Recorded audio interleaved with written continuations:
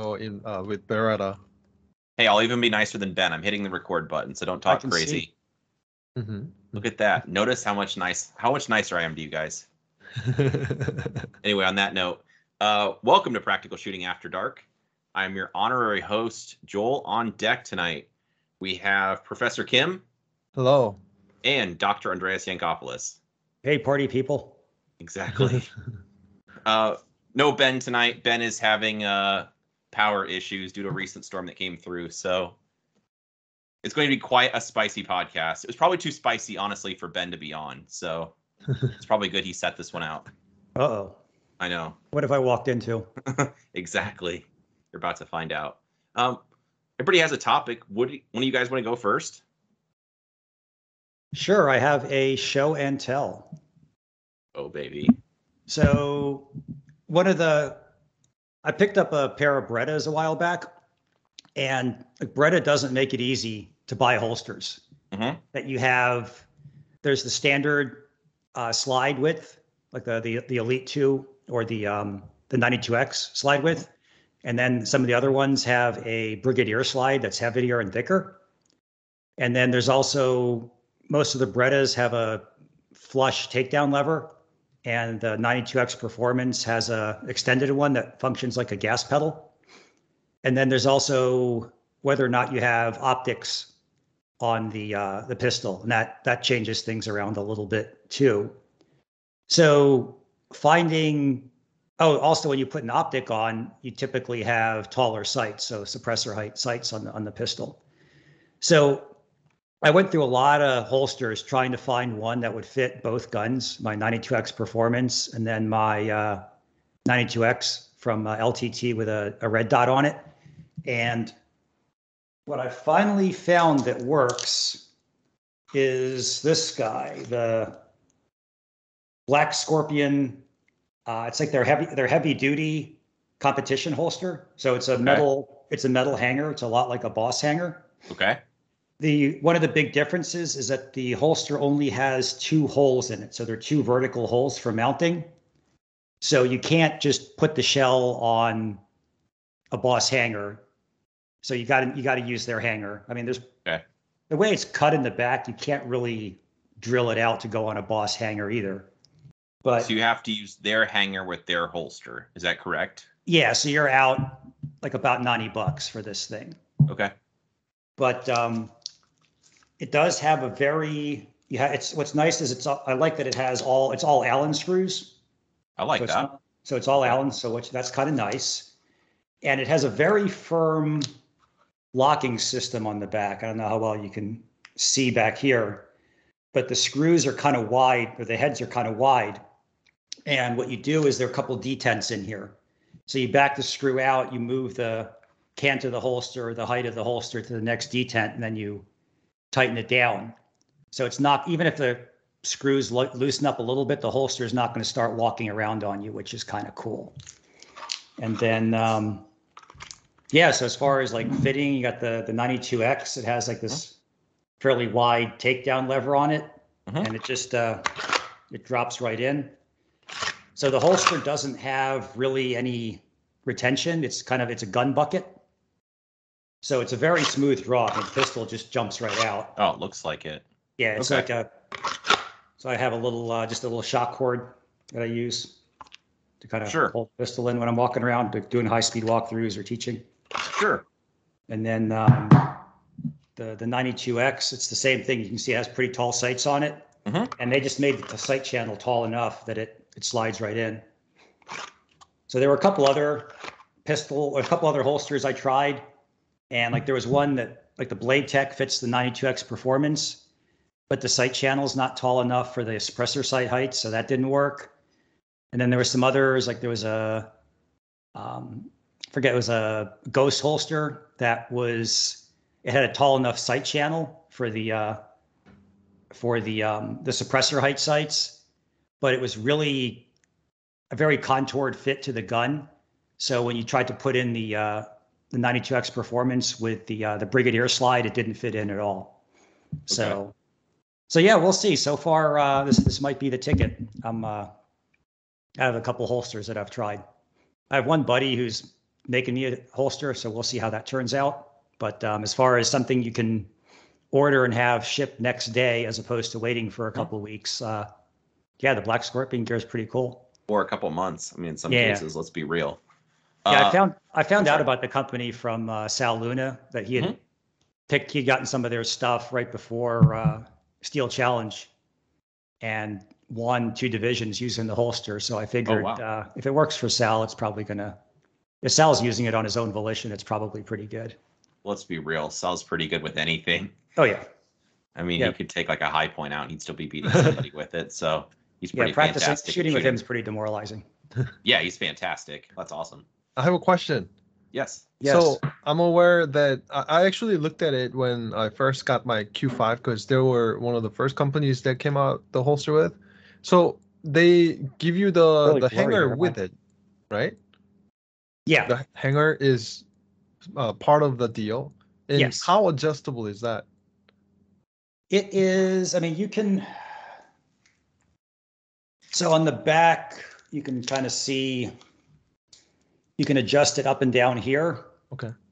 So it'll drop down a little bit below where it is, and you have some forward and backwards cant adjustment. And I haven't taken the whole thing apart yet to see if you can slide the holster up and down on the hanger or not. There are a couple of holes inside the holster, so I think there's a little bit more vertical adjustment if you go in there. So would you say it's similar to Boss hanger? Yeah. Yeah. Okay. A big difference is that the Boss, the cant is the cant is infinitely adjustable. You set the cant with tension. Mm-hmm. And on this one, the Black Scorpion, it's drilled out. So you have 5 cant positions. So there's neutral, 2 forward, and 2 backwards. Sounds like a good option. So it's a little different, but yeah, so far I'm liking it. I like it. I can't help myself. I have a side question. I noticed you have iron sights. It looks like backup iron sights. Yeah, that's the standard when you send the pistol to LTT. The mounting plate for the optic has an integrated rear sight, and then they put on a suppressor height front sight. And it's a pretty nice package. I mean, it's the sights end up being like lower fifth, so they're barely visible in the bottom of the optic. It's not like they really don't obstruct the field of view on the optic at all. I mean, when you line up the like a lower third, is that fair? Like a lower fifth. Okay.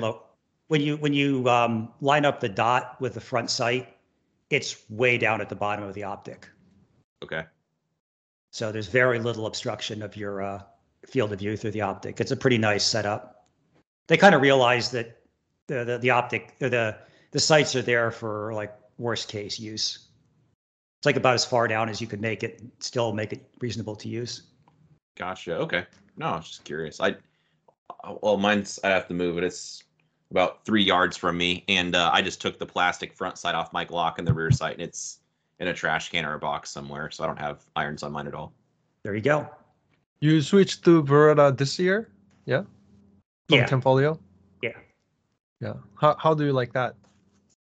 It just, the pistol is the grip's a little bit smaller, and it just fits me better. So I'm very happy with my switch.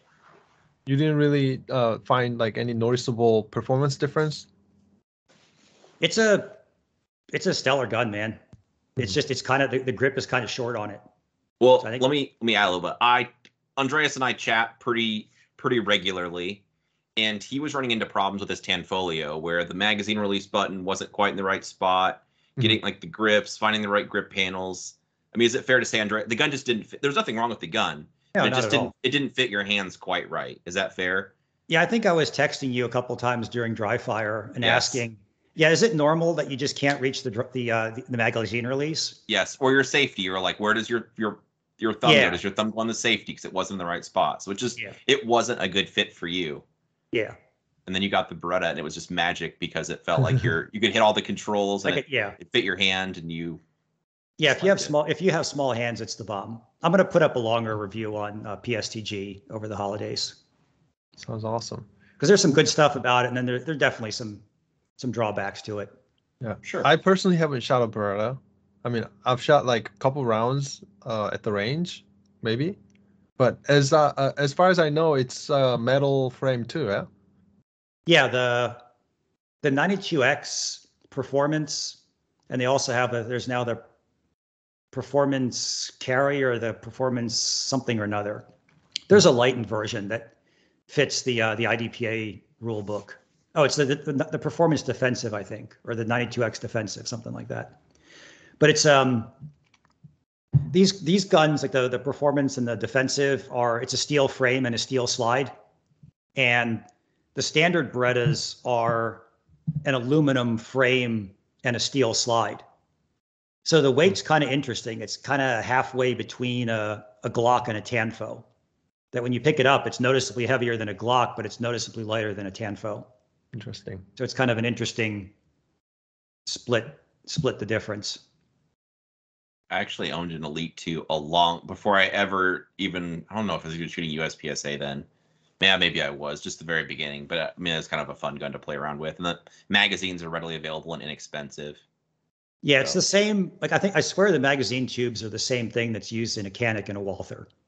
Gotcha. But when you hold them next to each other, the tubes look absolutely identical. And I think with a Dremel, you could easily just change where the mag release cutout is and use them between each other. Not a gunsmith. That sounds like disaster. There you go. Anyway, a good topic. Professor, what do you want to talk about, sir? Yes. Well, I have also kind of equipment topic. Oh boy. So this year, I was, of course, ran out of primers and I was running out of bullets pretty big time. So I got to try many different coated bullets this year. So the first ones I bought was very thinly coated, although it was very cheap. And I was having all sorts of issues while reloading, and then some accuracy issues and some smoke issues. So I started asking people around, and then I got a couple of recommendations. So I got to try other coated bullets that are higher quality. Price wasn't necessarily like much more, maybe just a little bit more. So one thing I realized is there is different thickness of coating when you buy coated bullets. Mm-hmm. Some coated bullets have a thicker coat and some are thinner coat. And the ones I bought in the beginning, it was very thin. So I was having some scraping issue, and although a lot of them were fixed by belting the case more, but then still the weird thing I found, some of the coated bullets I used was the quality was not good. The bottom of the bullet had weird like marks, and sometimes they kind of crooked the bullet and the bullet wasn't sitting straight, and sometimes it'll bulge out and like the side of the bullet, you can see the lead scraped when it was getting seated. Mm-hmm. And often it led to some accuracy issue, some smoke issue, things like that. And then finally people started recommending good coated companies. So like the two, I mean, there's more, but the first two I really liked was the Brass Monkey bullets and the Blue bullets. Mm-hmm. Yes. When I used them, immediately I noticed the coating was a lot thicker. So even though it can scrape a little, it would scrape the coating color, but it'll not expose the lead. So the leading or the smoke was a lot less, even if I'm not particularly paying attention to the reload. So that was really good. And then another thing, like those two companies I noticed, like when I look at the base of the bullet, the cutout shape was very, very consistent. And it was, what's the term? The bottom was shaped so that it'll go into the bullet really nicely. Like a bevel, yeah. Beveled, yes, that's the word. Mm-hmm. So they were very nicely beveled. So, and also I found the weight consistency was better than some of the companies I was using. And again, all these companies didn't really have much of a price difference to say. I mean, all coated bullets pretty cheap. And I think anybody who's shooting with a high volume, of course, without sponsorship, needs to shoot coated bullet because financially it'll make a lot of difference after you shoot like 10,000 rounds. Yes. So that's one thing I was really curious about. Like what other coated bullets are there? Why are they more just better quality with the same price? So I just wanted to drop those two companies. Mhm. And then one more thing I experimented with this year was because of the primer shortage, I got to use many different companies and even like different primers, like small rifle primers, pistol magnum, and there was only one primer that did not work in my Walther or many other pistols too. I actually tried other guns as well. That was number 41 CCI. I think that was the military grade 5.56 AR primers. Those weren't working, at least in a consistent manner at all. So that one retired to my PCC load, which worked phenomenal. Are I those really a liked it. white box that say like military or 5.56 or something on them? Yes, that's the white box with black letters. Yes. Yeah, those are supposed to be crazy hard to set off. Yeah, you'll see a noticeable difference. So the packaging is noticeably different Yes. than their standard. Yeah, you look at the hammer in an AR-15, and that's what's designed to set them off. I mean, you're looking at a hammer that probably weighs 10 times as much as the hammer on a Tanfo or CZ. Yeah. That was my experience. I'm currently running, because I don't have anything else. I'm running the small rifle, just regular small rifle, Federal 205. That's what I'm running, and I did not have any light strike with Walther, although I did have light strike with my other 10 folio and CZ guns with the lighter hammer spring. Yeah. With those, if I shoot a magazine full, I would get like a round of light strike. Of course, those are highly tuned with the lighter hammer strike. I believe they can pop it if I put the factory one back in. Then of course I wouldn't like the trigger. Sure. That's going to be the problem. Yeah, with small rifles, one of my buddy loaded some up, and his Canik would not pop them reliably, and my Beretta wouldn't pop them reliably either. Mm-hmm. So both of us have slightly lightened off factory springs, or slightly lightened off factory main springs in our gun. So we'd need to go back to factory to shoot those reliably. Mm-hmm. If it comes to that, it'll come to that, but we're not there yet. Mm-hmm. And also powder-wise, I got to use whatever I could find. So right now, like I ran out of this, and I buy a couple pounds because there's limits now. So when you are ordering from on the internet website, usually they would put limits, like one jog or one primer box or a couple. So in that case, I bought different powders because they limit like 2 pounds or 5 pounds, whatever. So I buy this and that, and some of them was actually advertised for open rounds, open major. So I got to use them, and actually they worked fine. I was pretty surprised. And basically, I get lazy to chrono everything. So what I do is I would just do like an online research a little bit. So I put 9 minor and then powder name in it, and people recommend things. And then I would just generally load a little bit hotter than people recommend because I like hotter ammo. And then I just go out, shoot. And my match ammo is the factory ammo, 124 grain, either PMC or Federal. I just pop it next to each other, and then they feel the same. Boom, good to go. They feel lighter. I'm like, okay, I'm gonna dial a couple more. If it's too hot, I dial down a little bit more. Very scientific. I love it. Yeah, it's been good. It's been having a lot of fun with that, actually. No, I'm sure. It's worth mentioning a little bit with blue bullets. Well, with any bullets, sometimes they don't weigh exactly what they're advertised to. I don't have any affiliation with blue bullets. I pretty much use them exclusively just because my press is set up for them. They work in my guns, and I don't have the patience or intelligence to be switching back and forth between a bunch of different components. Blue bullets always weigh a little bit heavier. Typically, like I shoot the 147s, they'll weigh in at like 149, something like that. So it gives you a little extra giddy up, I suppose, at chrono. But anyway, it's just worth paying attention to. And one thing I was a little annoyed when I first started was most of the bullets I used before was 355 diameter, but some of the coated bullets are actually thicker than that.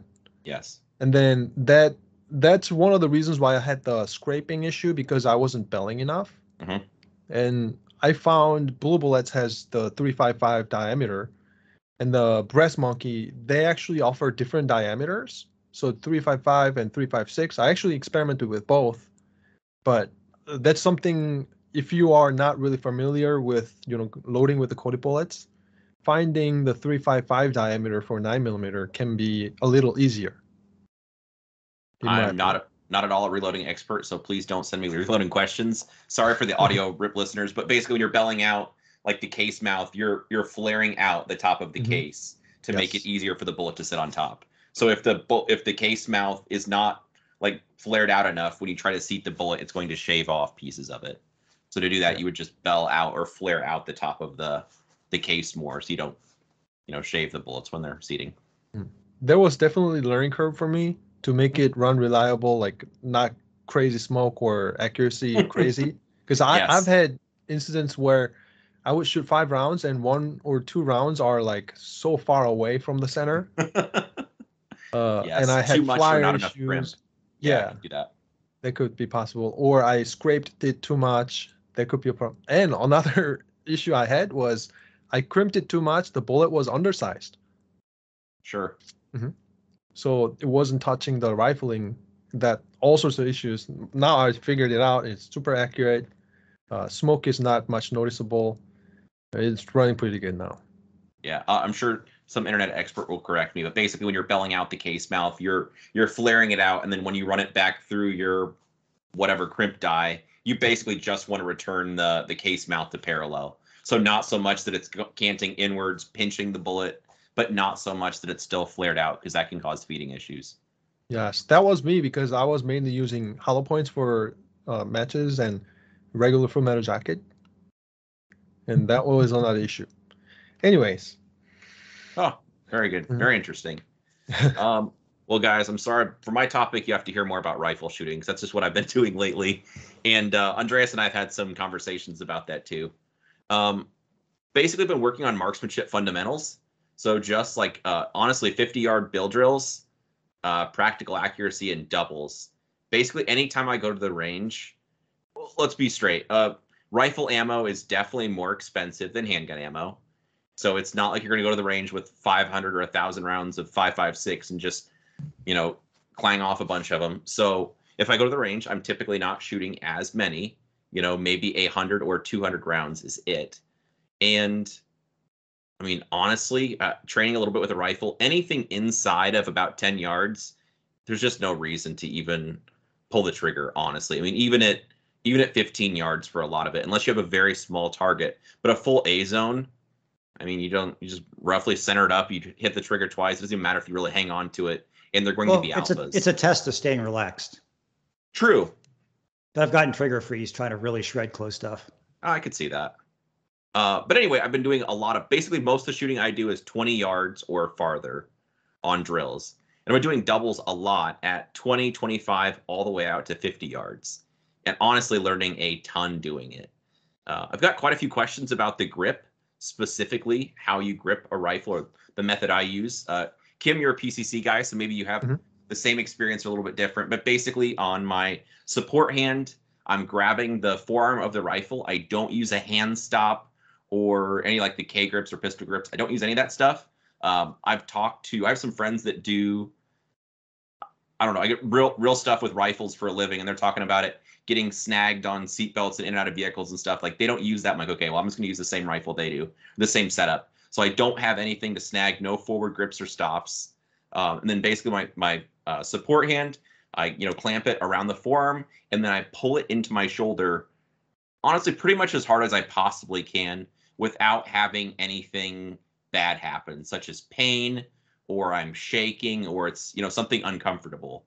And then while I'm doing that, my firing hand basically just presses the trigger. I'm not really putting force into it. It's basically just operating the safety and pressing the trigger, which is a lot like what we do with a, when shooting a handgun. Kim, does this sound fair with your PCC shooting? PCC is definitely a little bit different. So when I shoot rifle and PCC, my grip style is the same, but the amount of pull, or push pull, I should say, push with the shoulder or pectoral region. Sure. And pulling it with the left support side. Of course, amount gets extremely different, actually. Oh, really? Okay. Yeah, extremely different. It depends on the muzzle device all the time. Oh, okay, makes sense. You're talking A2 flash hider. When I shoot A2 flash hider, there's more amount of push-pull happening to the rifle for the recoil wise. If I shoot PCC, I have a vertical comp, and it's very shortened action. The bolt travel is a lot shorter, so action cycle is happening a lot faster. So there's not much of an energy, and also I'm using a hydraulic buffer too. So a lot of the shock when the buffer hits the back of the gun, the buffer tube, there's a lot less shock going on. So for PCC, I am almost just holding it in place rather than pushing and pulling it. Okay. Yes.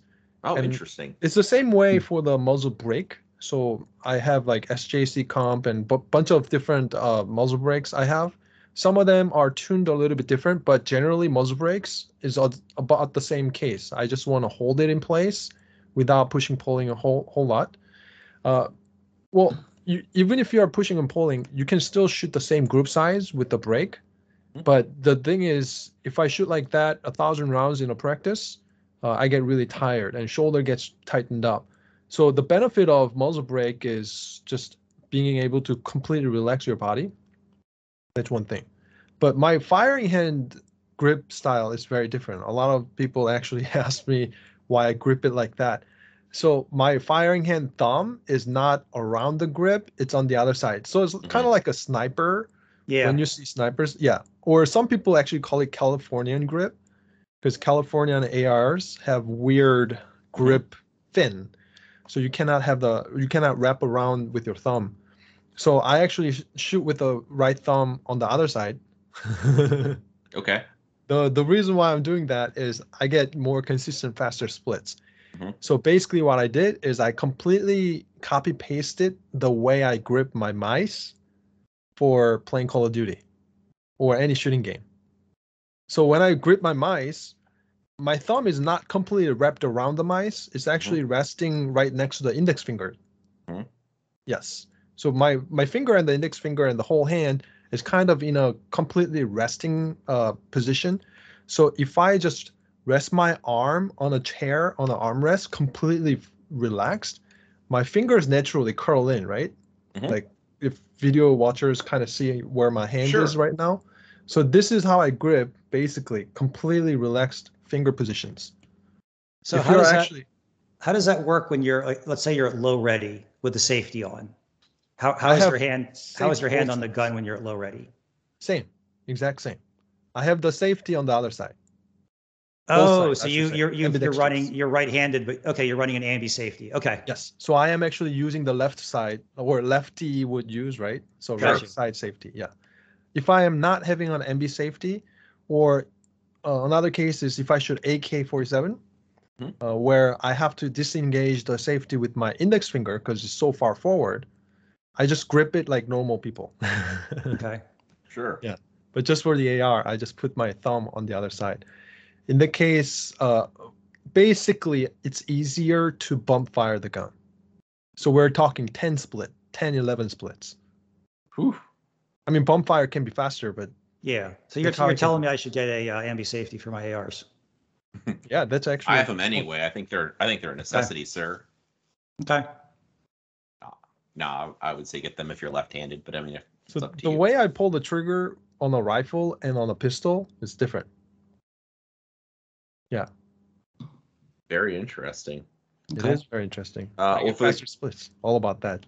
Yes. Well, for the carbine I'm using, it is it's just a 16-inch gun that's probably overgassed because most factory rifles are. It has an A2, flash hider on it, and a Geisley, just a duty. Got an SSAE for dirty people, I guess, that care. The other one's got a Super 3-gun trigger, so they're pretty. I mean, I suppose they're gamer, but they're pretty reasonable, like duty style triggers. And then I think, well, I guess the other interesting part then with that was basically the same thing happened when I was shooting that as if shooting doubles with a handgun.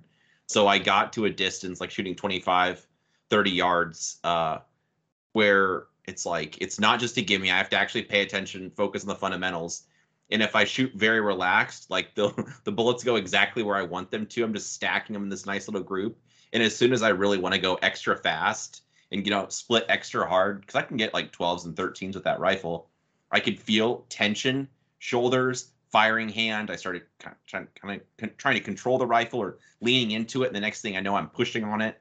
So it was really good to try to, just like shooting a handgun, maintain that same grip, be consistent, and then separate it out where my trigger fingers just pressing the trigger without leaning on the whole gun, which is way tougher to do than it sounds.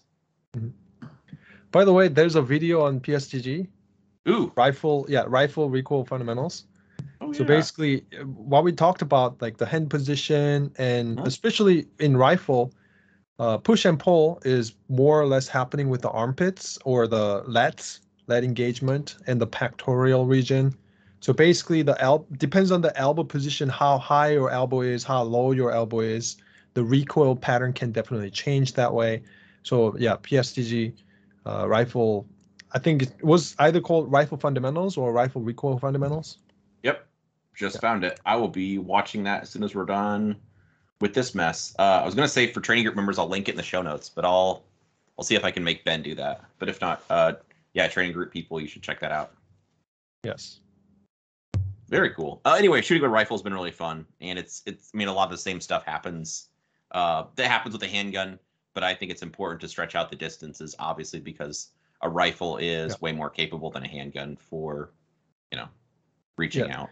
Typically, when I tell people about pistol recoil management, so if you're shooting doubles, good goal is 5 yards, 2 to 3 inch group at 20 splits is very nice goal. For rifle wise, at 25 yards, all alphas with under 15 splits. Yeah. Well, actually, it's interesting you say that. I kind of have a theory I've been working on, which is more or less what you just said. But for me, it's 15 splits aren't necessarily pushing. So for me, it's as fast as I can pull the trigger out to 25 yards, it should be all alphas. Literally as fast as I can go, which is like I was getting 12s. Yes, under 15. So I find the regular mil-spec trigger, 15 is like the fast split. Yeah, for sure. I find, yes. No, for sure.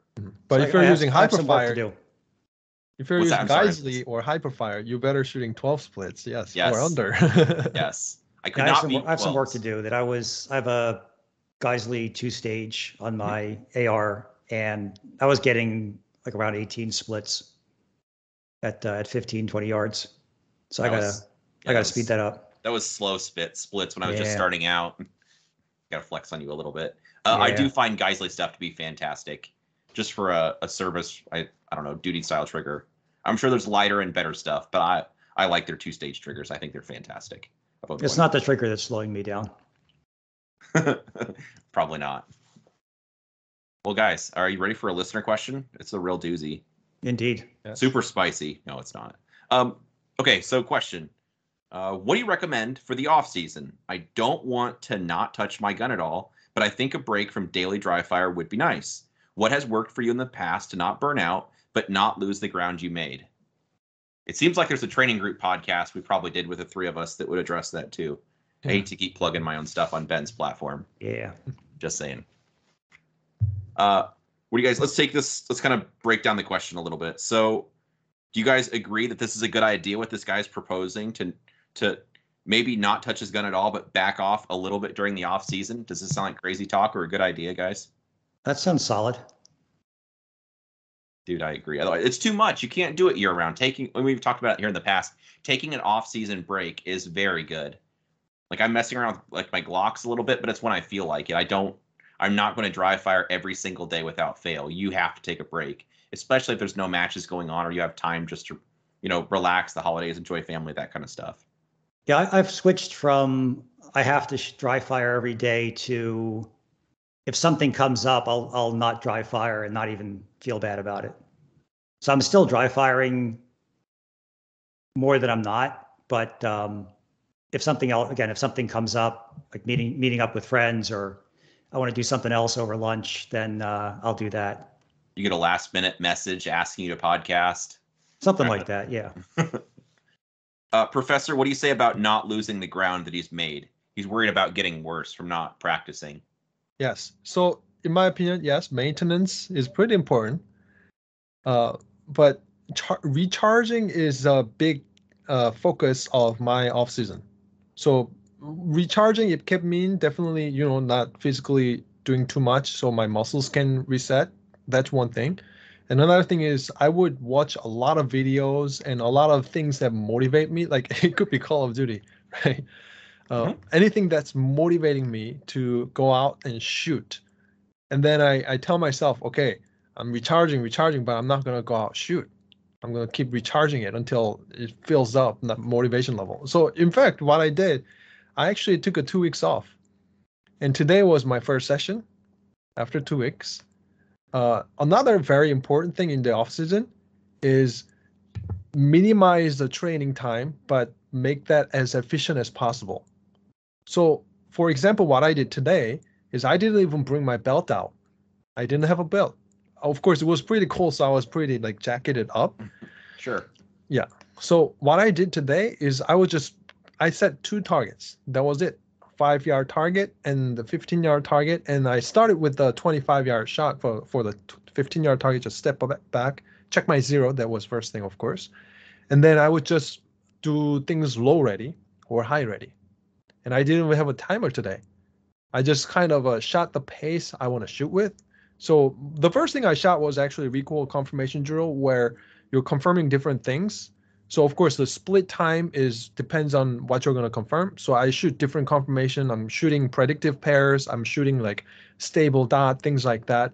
And then kind of bring back the feel. The very first time my hand tension was cramping up, actually both arms. So support hand, I think I'm fine. Like I'm crushing it pretty hard. But firing hand was keep yanking the shot, like a sympathetic movement happening. And okay, I'm going to do this hand wrist separation exercise, keep my hand pretty relaxed, and then shoot again. So in this case, I am not trying to reach a goal in terms of hitting a part-time or finishing a task per se. I'm just familiarizing myself with the grip, recoil, trigger pull, and hand tension, things like that. And then I'm going to just remember that and then start dry firing. But another thing is I don't dry fire with the belt on right now. I'm doing the same thing, just low ready and then present the gun. I may start drawing a little bit in a while, maybe next week. But once I get that fundamentals down, that's going to be in a good place to start. And that's not really particularly a hitting. It doesn't frustrate me because there's no really success or fail. I'm just kind of getting it back. I'm feeling into it, so to say. And then I would say a lot of people during the off season should watch a lot of videos that will motivate you, like very, very good shooters. Not necessarily shooters that may be super consistent, maybe some hero or zero, maybe okay too. Just to see how like people push the bar park or the human limit, and then watch them and I want to do that. I want to do that. And maybe I'll share a couple shooter I've been watching. Of course, I watch a lot of shooters. I have over 700 gigabytes in my hard drive in terms of videos. These 2 shooters, a lot of people in the US may not know, but in an international competition, they are very popular 2 shooters. Both are actually from Philippines. Bro Texan is one shooter, and then Vahil, I don't know if it's the correct pronunciation, Vahil Adrian. He's also Vahil Adrian Vary, that's his full name.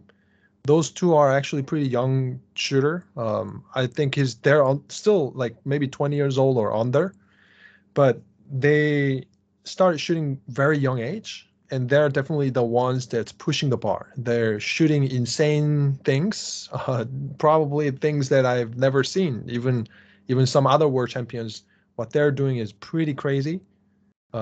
We're talking about at matches, at their match footage. Of course, people do crazy stuff in their practice, but not at matches. But they're doing it very consistently. So they both finished top very often, like especially last year. The European Handgun Championship winner was Bro Texan. Like I said, American shooters may not know. So maybe like trying to study a super internationally popular shooter, not necessarily just in the US too, and get motivated. And I want to be able to do that. Like, oh wow, that draw is crazy and their split's crazy, and while shooting the move at 15 yards, well, I mean, I've tried that, of course, but they're doing it pretty consistently at matches too. So things like that will get you motivated to maybe train and push your own human limit as well. No, I agree. And I hate to keep just plugging our stuff the whole time, but a couple podcasts that you guys were on also, even if you're training group members, you get the whole episode. If you're not, you still get the first half for free. A couple episodes we did, guys. I was looking at, there was one for assessing the year and setting goals. What was the other one? Planning for the future. There's a couple we did with both these dudes that was probably be helpful for this type of thing, was assessing the year, your previous year, setting goals for next year, taking some off-season time, and then kind of how to fill that time. So anyway, even if you're not a training group member, you might find those helpful. As far as losing ground, I mean, if you're away from the gun for a couple of weeks, it's going to take you a little bit to catch up, but nowhere near as long as you've taken off. I mean, if you don't touch the gun for 2 weeks or 4 weeks, it's not going to take you 2 or 4 weeks to get back to where you were. It's going to come back within a couple practice sessions. It's when I've gone on vacation and just not even thought about shooting for 2 weeks, I've come back and within a dry fire session or two, things are back where they were before I left. And in some cases, most cases, I just feel refreshed and I'm able to make some progress after coming away. I think also another good thing to do during the off season is like take the time that you were putting into shooting and don't just, I mean, maybe for a little bit, just watch TV. But like once you've really recharged, I think like athletes break it up, but they have there's a post season and then there's an off season. So the post season is that after you've wrapped up your big matches for the years, you just really don't think about your sport at all for a little bit. And then after the postseason, you go into off season where you start doing some general training. So maybe you do a lighter a dry fire and live fire regimen at that point, or maybe you don't live fire at all because it's cold where you live, and you focus on some physical training. So you're just doing some weight exercises or calisthenics or like body weight stuff, like flexibility and speed training. Well, the other good part is after you take a break, I mean, here it'll be so cold where I won't want to go outside. I mean, I'll just. Oh, I know. I'm texting you sometimes. Like it's like in Atlanta, it's 45 degrees out and I'm on the range and you're telling me how there's 3 feet of snow where you are. Yes. No, I'm absolutely not going to the range. It's just too cold. Yeah. And taking time away from it where I do something else, loading ammo, or I'm going to do maintenance on my guns or playing video games with the homeboys like I was doing earlier tonight. Like sometimes just taking a little bit of time away is just good to refresh me. And then I'll get to the point where I'll miss shooting. I'm already starting to miss dry fire. So then I'll want to dry fire again. It's exciting. It's something new. And then you have fresh perspective. And if you took that time away to watch videos or like Kim saying, research other shooters, or you check out your training group member, I hate to keep plugging our own stuff. There's a wealth of stuff on there. You could just watch a video to get some different perspectives. And you're like, oh, that sounds really interesting. I want to take that to my training. And then you get ideas. And then when you start training, you have new, fresh stuff to look at as opposed to grinding the same thing every day that you've been doing for the last 6 months. Yeah. One thing I want to share is I think a lot of people can trick themselves by putting a thought into your mind. So I'm not talking about weird psychic stuff over here, but what I do very, very often is very small segmented training that I don't consider, or I tell myself, this is not a training. I'm just having fun with it. So I always have a gun around me or my computer table. Of course, none of them are loaded. So in a small segment time, like I'm loading the computer or my microwave is running or something like that, I have a little bit of waiting time. I just play around, not in terms of like, oh, well, there's a scar tissue over here, I gotta wipe this down. Not like that, but actually like I'm gonna look to a specific spot and then I'm gonna try to move the gun as precisely as possible. Or I'm gonna try this slow-mo. I'm gonna try as fast as possible without tensing things up. I'm going to see what happens. So this kind of experimentation is segmented throughout the day for me. Of course, it could be experimentational, or it could be just generally, oh, I'm going to just, trigger brake speed at speed. Mm-hmm. I'm going to see like if I can move that dot like completely stationary, things like that.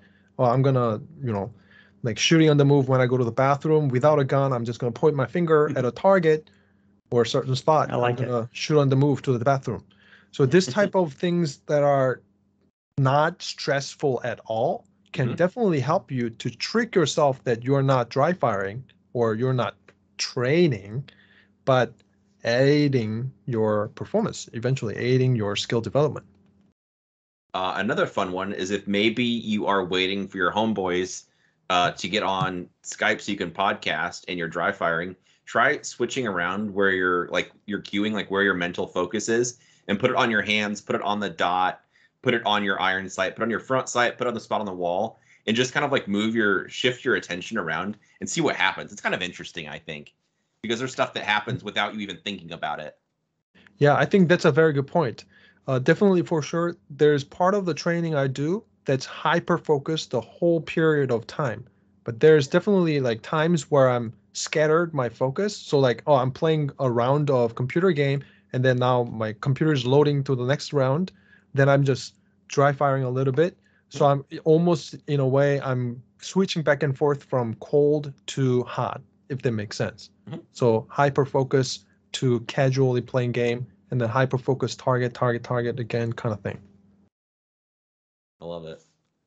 Well, guys, we're about out of time, I suppose. We didn't even have to paywall this thing. Yeah. Of course, appreciate you guys so much for making the time. I always enjoy visiting with both of you guys. Always. I think this was a bang up podcast, as the saying goes. And now the traditional line. Listeners, if you have a question you want the answer to, go to my website. It's bensteger.com. Send me your question. I'd love to hear from you. Boom.